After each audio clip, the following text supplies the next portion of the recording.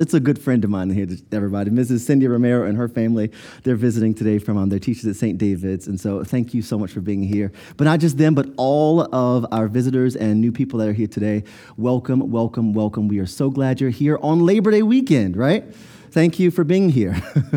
As you can see, many of our preaching staff, they're out. Jeff is with his son, and James is preaching at Christ Our Hope. And so today you got me. And I am Danny Yancey. Well, thank you. I appreciate that. Thank you. I'm Danny Yancey, and I am the worship director here. And throughout the summer, we have been embarking on a preaching series looking at Jesus' Sermon on the Mount. And we have walked verse by verse through that sermon, and we are landing today at chapter 7, verses 1 through 6. As is our custom, let's read God's word together. Do not judge so that you will not be judged. For in the way you judge, you will be judged. And by your standard of measure, it will be measured to you. Why do you look at the speck that is in your brother's eye, but do not notice the log that is in your own eye? Or how can you say to your brother, let me take the speck out of your eye, and look, the log is in your own eye? You hypocrite. First take the log out of your own eye, and then you will see clearly to take the speck out of your brother's eye. Do not give what is holy to dogs, and do not throw your pearls before pigs, or they will trample them under their feet and turn and tear you to pieces. This is the word of the Lord.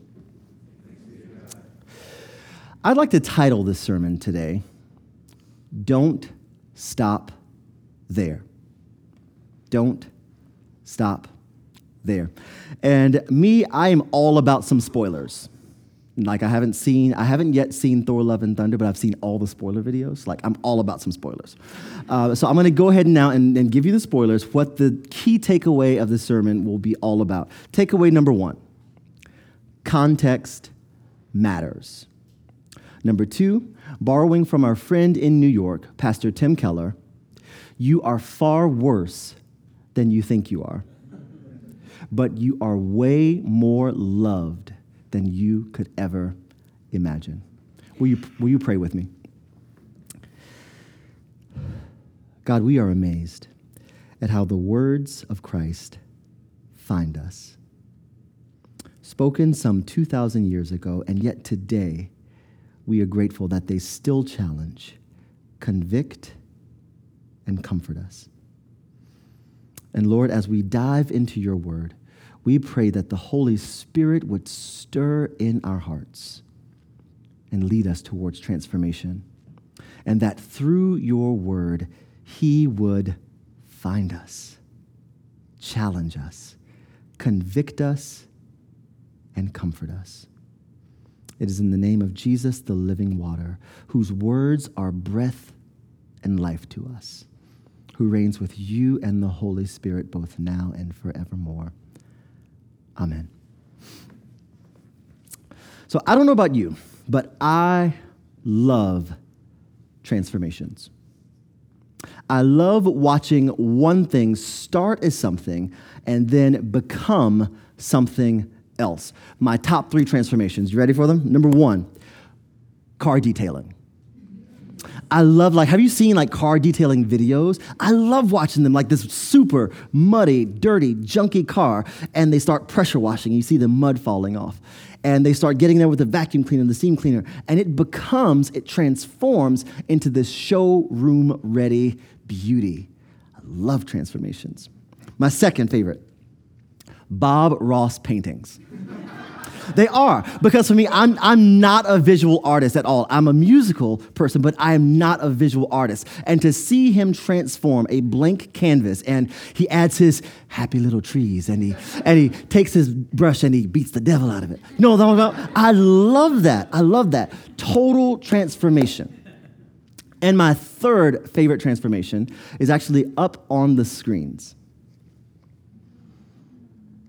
Do you know what those pictures are from?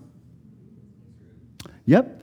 It's pictures of this space in process of becoming the space that we're in right now. For me, it's hard to imagine this space the way it was. You can't see from the pictures, but there were pews instead of chairs. There were red carpet just everywhere. And there was a baptismal font where we now have our drums. I'm sure my Baptist friends are like, it was a very, very different space. And there were moments when we on staff and as leaders, we weren't sure how this space would turn out. We weren't sure how it was going to best fit our congregation. But by the grace of God and by the work of so many people, especially, and I'm going to give a quick shout out here, especially the work of Mr. Aaron Granger. We can clap for Aaron. Total transformation. I'm going to get this microphone right in a second. And it's still transforming as we speak, as you can see with our bathrooms over there in the upstairs offices wing. One thing that all good transformations have in common for me is that there's a moment in the process in which I deem each one ruined or unfit. A moment when the transformation gets ugly, messy, and I judge the project either not worth finishing or worse yet, not even worth starting. And obviously, as in the case of the pictures that were on the screen, I judged too soon. Now, premature judgment might not be that big of a deal when it comes to car detailing or Bob Ross paintings or even when it comes to buildings. But what about people? What about people? You see, all of us are in process. We are a community of people on the way. Yet far too often, we offer more grace to buildings in process than we do to people. You know, we hire contractors to work on buildings, and we trust that that general contractor knows exactly what to do to fix the mess, to make it like new. Yet we fail to trust God, our Creator, to finish His work in ourselves and others. We judge too soon. And we judge too soon because we are judgmental people. Ever since the fall, we have judged each other. We have judged ourselves. We have even judged God. And today, in this section of the Sermon on the Mount, Jesus speaks directly to judgmental people like me and like you. And as we read in the text, he does not mince his words. He gets right to the heart of the matter. And in this passage, offers us three things that we're going to look at. He offers us warnings, a wake-up call, and a welcome. And if you're tracking with me, those are my 3 points. Warnings, as we look at verses 1, 2, and we're going to jump down to grab the second warning in verse 6. A wake-up call, as we look at verses 3 through 5. And a welcome, as we look at all 6 of these verses in kind of a case study in which Jesus models it out for us through the lens of John chapter 8, verses 1 through 11. You ready? Let's jump right in. Point 1, warnings. Now, I want to start this point by stating the obvious. No new theological ground being broken, nothing super spiritual or super deep. This simple idea. Context matters.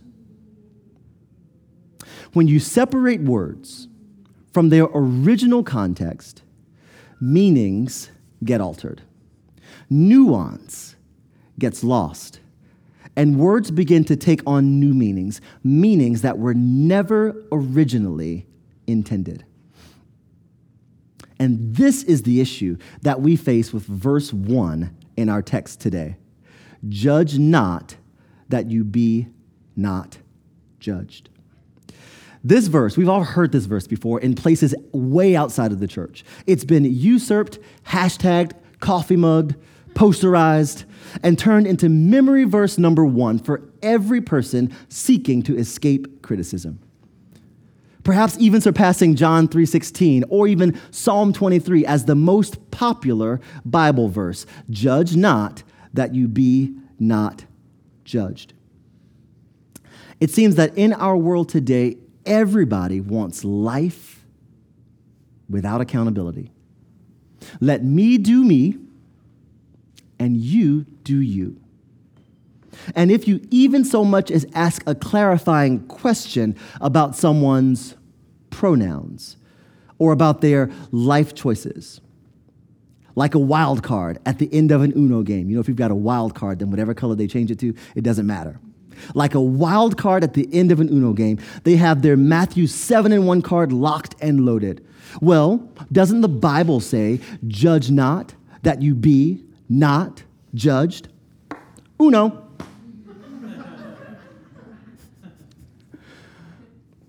But in the world's defense, it is right there in the text. It's a red letter statement from the mouth of Jesus, the Savior himself, judge not that you be not judged.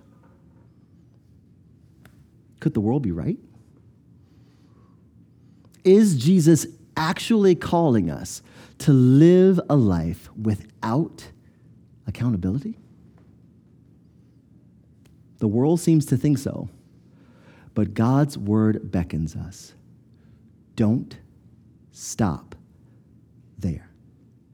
Because verse 1 says, do not judge so that you will not be judged. But verse 2 takes it further and explains it. He says, for in the way you judge, you will be judged. And by your standard of measure, it will be measured to you. So since Jesus goes on to explain what happens when we judge, he's obviously not saying that judging is prohibited. Instead, he's offering to us a warning about being judgmental. To paraphrase the verse, he says it in this way: in the way that you judge others, others will judge you. The warning that Christ is offering to us here is that when we judge, and yes, there are moments as believers when we must judge, when we must discern between what's right and what's wrong, but when we do so, we must judge fairly. But not just fairly, we must judge equitably. Now, I want to take just a quick moment and break down what I mean when I talk about judging equitably. Because I know that words like equality and equity, they've also been hashtagged and usurped and taken to mean things that we might not necessarily mean. So I want to take a moment to break down exactly what I'm talking about. And you'll see the big definition of equity up on the screen in just a moment. But I'm going to break that down even further. Equity takes unfair disparities into account and judges accordingly. Equality, which is the other side of that coin, says just give everyone the same thing.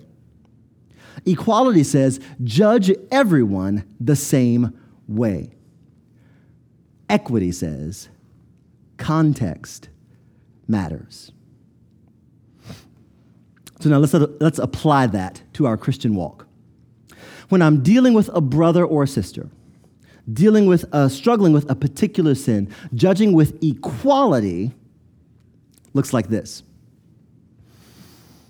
I don't struggle with that sin. What's wrong with you? Why can't you just stop it? Turn away from it like everybody else. You alcoholic, just stop drinking. Here, I'll take your bottle away from you. There you go. Sin solved. You who struggle with pornography, just stop watching it. Here, download Covenant Eyes on your computer. There you go. Sin solved. Equality assumes that everyone has the same starting point and that everyone experiences sin challenges in the same way. Equity affirms that the experience of every image bearer is unique and different. Equity affirms that sometimes, not always, but sometimes, Sin patterns can originate as a result of forces over which we have no control. Equity affirms that mental illness is a real thing. And though we may not talk about it here in the church very often, it is real. And it impacts many of us, even within the church. Judging with equity affirms that context matters. Now, hear me. I am not saying that truth is relative. By no means. Sin is still sin. God's word is still inerrant, and Christ is still the only sure foundation for our lives. But when we are dealing with fellow image bearers for whom Christ died, and in whom the Spirit is at work, and whose sins are covered by the blood of Jesus, context matters. Equal judgment isn't always fair. Christ warns us to judge with equity, to judge fairly. Now, before I move on from point one, if you remember, I said that my 3 points were warnings, a wake-up call, and a welcome. That means there are two. There's plural. And so we're going to jump down also, and we are going to do our best to tackle verse number 6, the second warning that Christ gives us in this passage. It says, "Do not give what is holy to dogs. And do not throw your pearls before pigs, or they will trample them under their feet and turn and tear you to pieces." Collectively, can we just say, yikes? Now, before we judge Jesus for being too harsh, let's remember context. Absolutely. Context matters. So we've got to step back and take a second to understand how original hearers would have understood these words. Common practice of that time was for Jews to refer to Gentiles and Samaritans as dogs. You see, Jews and Gentiles were not in community together. And Jesus' hearers at that time would have readily understood what he meant by these terms. They would not have been as shocking to their ears as they might be to ours. And so Jesus, in this moment, discerning his audience, uses this colloquial language, this imagery of dogs and pigs as a bit of hyperbole to say to you and I, connection before correction. Relationship before revelation. So let me break that down a bit. So what it's saying is, before I can look at you and tell you what's wrong with you, we should probably have some kind of connection first. I should probably seek to get to know you first, to get to know your context. And so before I can correct you, before I can reveal what areas in your life needs to be worked on, connection before correction. Relationship before revelation. Let me illustrate that a little bit further. If you ever walk down the streets of DC or New York, or even sometimes here in Raleigh, you might see what we call street preachers. Seen a street preacher before? Yes? They've got their megaphone, and they're standing on a corner, and they're preaching to whomever happens to be passing by. And oftentimes, they're preaching real truth. Jesus is the way, the truth, and the life. The wages of sin is death, but the gift of God is eternal life. But more often than not, that truth falls on deaf ears. Now, I'm sure there are some who receive their message and they're pricked to the heart, but by and large, people walk on by and interpret these holy words, these pearls of wisdom, as the ignorable ramblings of the weak-minded. You see, these preachers, they're preaching real holy truth, but because there is no relationship with those being preached at, pearls before pigs. And pigs aren't looking for truth. They're looking for slop. Dogs in Jesus' day weren't pets like we think of them. They were wild dogs. And wild dogs aren't looking for truth. They are instinctual creatures, just following their every desire and their every instinct. And if you get in their way, they will attack. And so the warning that Christ is offering to us here in verse 6 is to discern your audience. And as you share the good news of Christ, seek to build connections before seeking to make converts. Also know that sometimes your efforts may fall flat. But remember that the work of transformation is the work of the Spirit, not yours. The Spirit begins the work, and we simply respond to what He has already started. And when the Spirit begins a work, the Bible teaches us that He won't stop there. He will perform it until the day of Jesus Christ. But speaking of don't stop there, let's not stop at point 1. Let's continue to point number 2, a wake-up call. Normally, I'd read the verses that go with it, but for time's sake, it's up on the screen. You see them there. You can read that. I want to dive right in. End-of-day routines. We've all got one, right? How you end your day. So my usual end-of-day routine involves watching YouTube.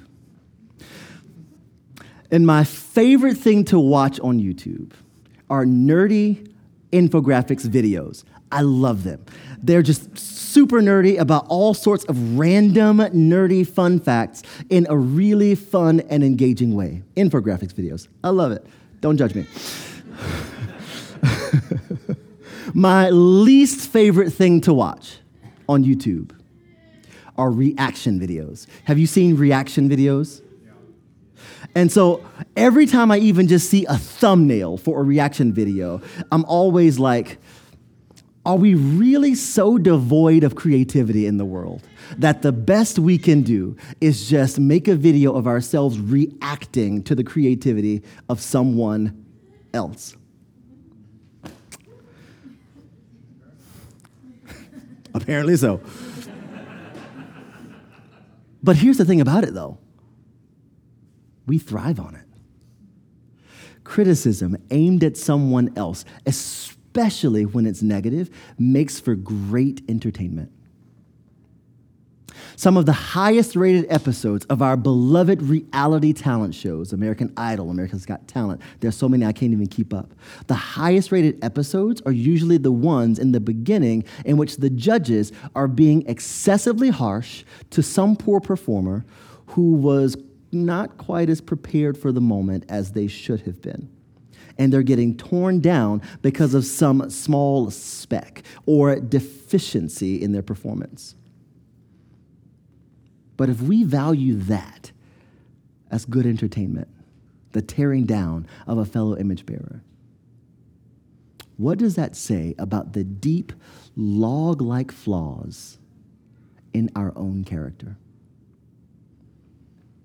And that's the point of verses 3 through 5. That's exactly what Jesus is getting at. Jesus, the masterful teacher himself, using the hyperbolic imagery of specks and logs, shows us that our self-righteousness is like a huge log sticking out of our eye. Take a look at the image on the screen in just a second. Indeed, it's kind of comical, but I love this image because it shows 3 things that our logs are doing. First, it obstructs our view and prevents us from fully seeing those around us. Secondly, it keeps people at a distance, and it prevents them from being able to get close. But not only that, it also prevents me from being able to get close enough to be of any help at all. And then thirdly, and this is my favorite, that's why I picked this, it also shows that our logs are unintentionally hurting and injuring people in ways that we can't even see. And I want to dive into each one of those things. First, it obstructs and distorts our view. our logs, again, it reduces people because our view is obstructed. All we see of our fellow image bearers are their perceived specks. And it strips them of their humanity, and it reduces image bearers to specks. And so then in our speck-obsessed minds, we replace their title of neighbor, we replace their title of brother with other sin titles, like criminal, thug, junkie, terrorist, illegal, insurrectionist, liberal, conservative. You see, these human-ascribed titles are only tools of self-righteous people like me and you to erase their God-ordained title of image bearer in a half-hearted attempt to nullify Christ's command to love them. You see, the Bible tells me that I have to love my neighbor, but the Bible doesn't say I have to love a criminal. The Bible tells me that I have to love my neighbor, but in my mind, the Bible doesn't say I have to love an illegal, a conservative, a liberal. And this is what our logs do. It reduces people down to a speck. And I love the fact that he uses this image of a speck, because we are reducing the entire life of a person, the whole life, down to moments of sin, down to a speck in time. We reduce people to a speck. And we replace that title of image bearer with other titles so that we can somehow justify the fact of not loving them the way Christ commands. But in addition to obstructing and distorting our view, our logs also unintentionally keep people at a distance. And it can injure those with whom we try to come close. And this is a hard reality for many parents, for husbands and wives, for anyone in close relationship with others. We sometimes struggle because we feel like our loved ones are pulling away from us. They don't talk to us anymore. Our children, with faces buried in their phones, retreat into worlds that we don't even understand. With our spouses, we argue more than we say, I love you. And things just feel tense. They're angry, and we're angry. We're angry because we feel lost. Where is my little baby? Where is the love that we once felt? Why are they so distant? And if that's you today, know that God sees you. He knows where you are. He hears your prayers for things to change. He hears your prayers for transformation. But remember that transformation we're looking for, it's the work of the Spirit. It's not something we can bring about in our own time or in our own power. And so as you're praying, and as you keep praying, and as we as a church pray for you and with you for transformation, would you also pray for this? Would you ask God to show you your log? Ask God to show you your log. Now hear me. I'm in no way victim blaming. And I am not saying that things are all your fault. But it is a fact that all of us, each and every one of us, we have logs, these issues from our childhood. These sin patterns that have been handed down through our families of origin or self-adopted as coping mechanisms for stress. These implicit biases, prejudices, and predispositions that keep others boxed in and at a distance. These logs, they're invisible to us, but they're visible to other people around us, which makes them all the more dangerous because we are crashing into and beating up on people in ways that we don't even realize. And we think we're being helpful, but we're injuring people, and we're causing hurt and resentment. Parents, children, husbands, wives, friends, co-workers, fellow image bearers of the Most High God.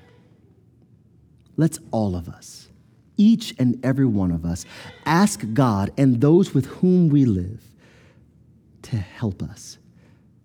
Help us not be so speck-obsessed, and help us to see our log. Ask those around you that will give you honest feedback. And if you don't have people in your life that will give you honest feedback, please get some people that will give you honest feedback. And ask them, help me see what I can't see about me. But don't stop there. Confess your log and say to God and to others around you, I am sinful. I am self-righteous, and I am sorry. But don't stop there, because building and especially rebuilding relationships takes time. It takes patience. It takes consistent confession, consistent forgiveness, and consistent log checks. And so CTK, if you get nothing else from this sermon today, take this. Check your log. Check your log. Amen? Amen. Now, as I prepare to wrap up, I want to move on to point 3, a welcome. And with this, I want to close with a bit of application. How do we deal with judgmental people? And how do we offer help and hope to ourselves and others who feel crushed under the weight of judgment? How do we do that? We look to Jesus. He is our perfect example. And so today, as we close, let's look at Jesus in action as he deals with the judgmental folks of his day and how he shows his love to those being judged. You with me? It was an early, dry morning in the temple in Jerusalem, and there's Jesus teaching in the temple, when out of nowhere, a group of Pharisees, the judgmental legalists of his day, burst into the room, interrupting his teaching, and they dragged this unnamed woman into the center of the room and threw her in front of Jesus. With stones in their hand, they shout, "This woman was caught in the very act of adultery. Now, the law of Moses says she should be stoned. But Jesus, what do you say?" These self-righteous, judgmental religious leaders were hoping to trap Jesus in his words. You see, if he says, "Stone her," he proves that his righteousness is no better than theirs. But if he says, "Free her," he violates the law of Moses. So what does Jesus do? He models for us verse 6 of our preaching text. He remains silent. He ignores them and begins writing on the ground. Now, this is a great example for us as we deal with the judgmental folks in our lives. When the internet trolls make their posts just to get a reaction from you. Or tomorrow, when you're at your Labor Day cookout and conversations move toward topics just to get a rise out of you, instead of exhausting your words to try and educate folks who were only looking for discord, look to Jesus. Follow his example and don't even dignify their nonsense with the attention of your words. Sometimes silence is louder than any words you could ever say. And so Jesus ignores them. But the Bible says these religious leaders, they persisted. And I can imagine that Jesus probably would have been perfectly content to keep writing on the ground and completely ignored them and just let them rant and rave. But there was still this woman. I can imagine as these religious leaders were getting more and more ready to launch their stones, Jesus looks up from his writing in the sand long enough to see her. He ignores the Pharisees, but he deeply sees this woman. He sees her terrified face. He sees how their judgment and their self-righteousness is causing her pain. The name-calling, the fault-finding, the shaming, none of it is helping her. None of it is impacting her sin. It's crushing her. Jesus knows that she didn't need to be stoned. She needed the stone that the builders rejected. He knows that the shedding of her blood in the streets would do nothing to impact sin. But the shedding of his blood would change everything. And so with compassion for her, he stands up and says to the speck-obsessed Pharisees, "He who is without sin among you, let him be the first to throw a stone at her." And with this one sentence, he truncates all of verses 1 through 5 of our preaching text with this one sentence, and it pricks them to the heart, so much so that they drop their stones and begin to walk away one by one, starting with the oldest.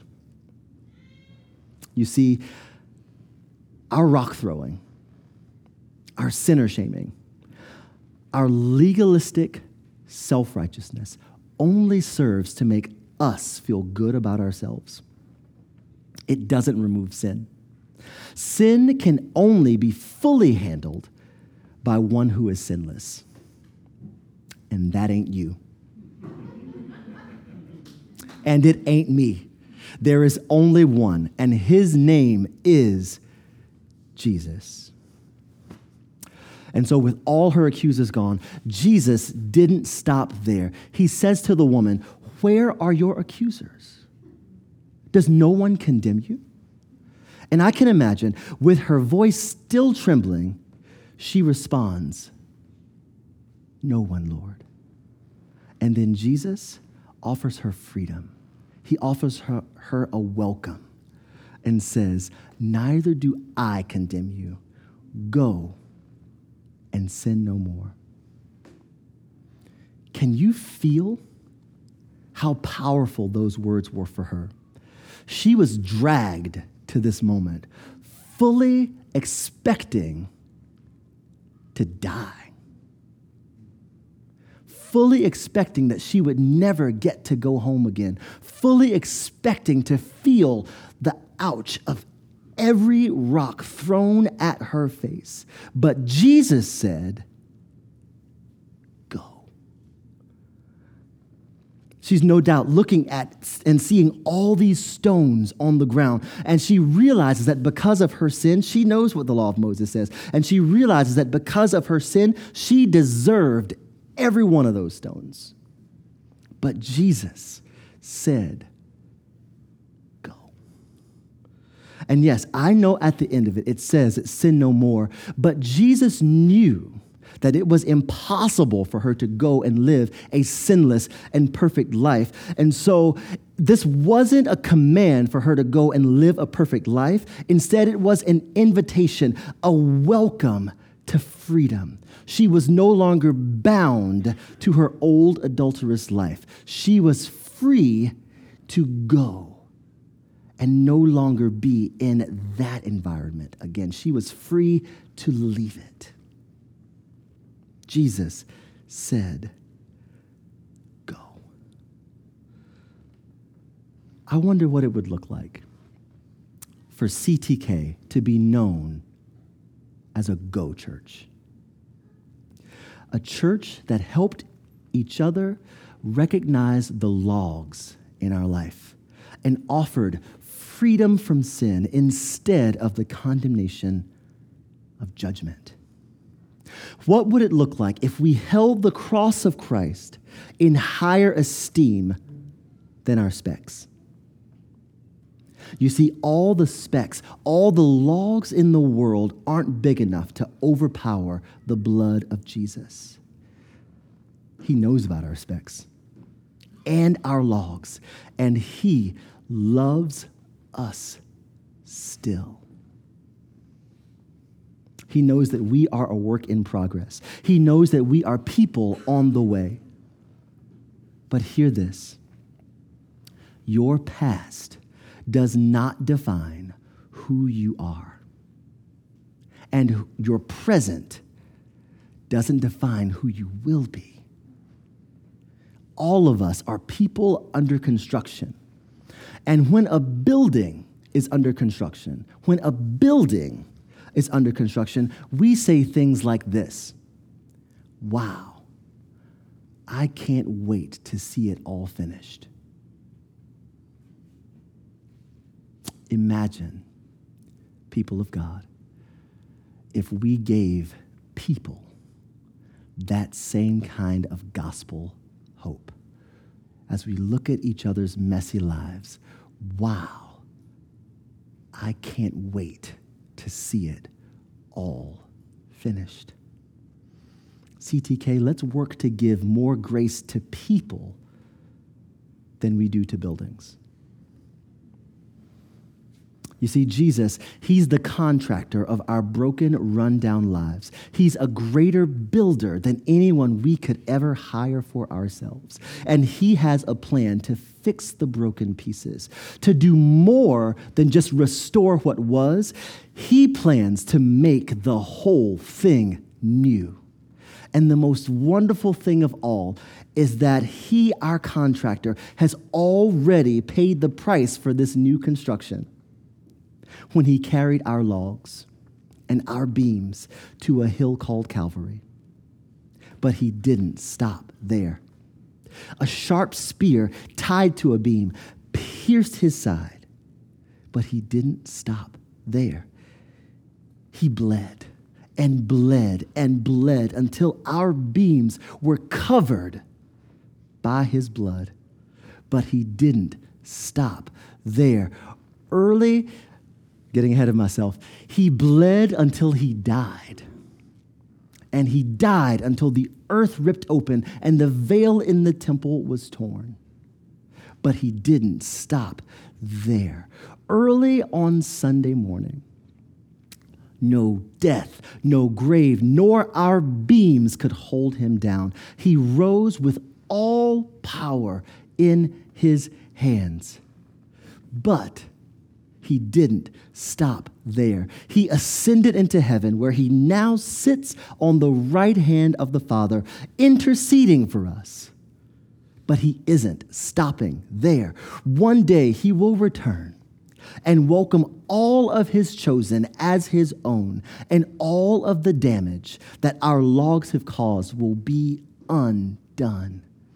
And we will no longer cling to our self-righteousness, but we will be clothed in his righteousness alone, faultless, spotless, speckless, logless, to stand before his throne.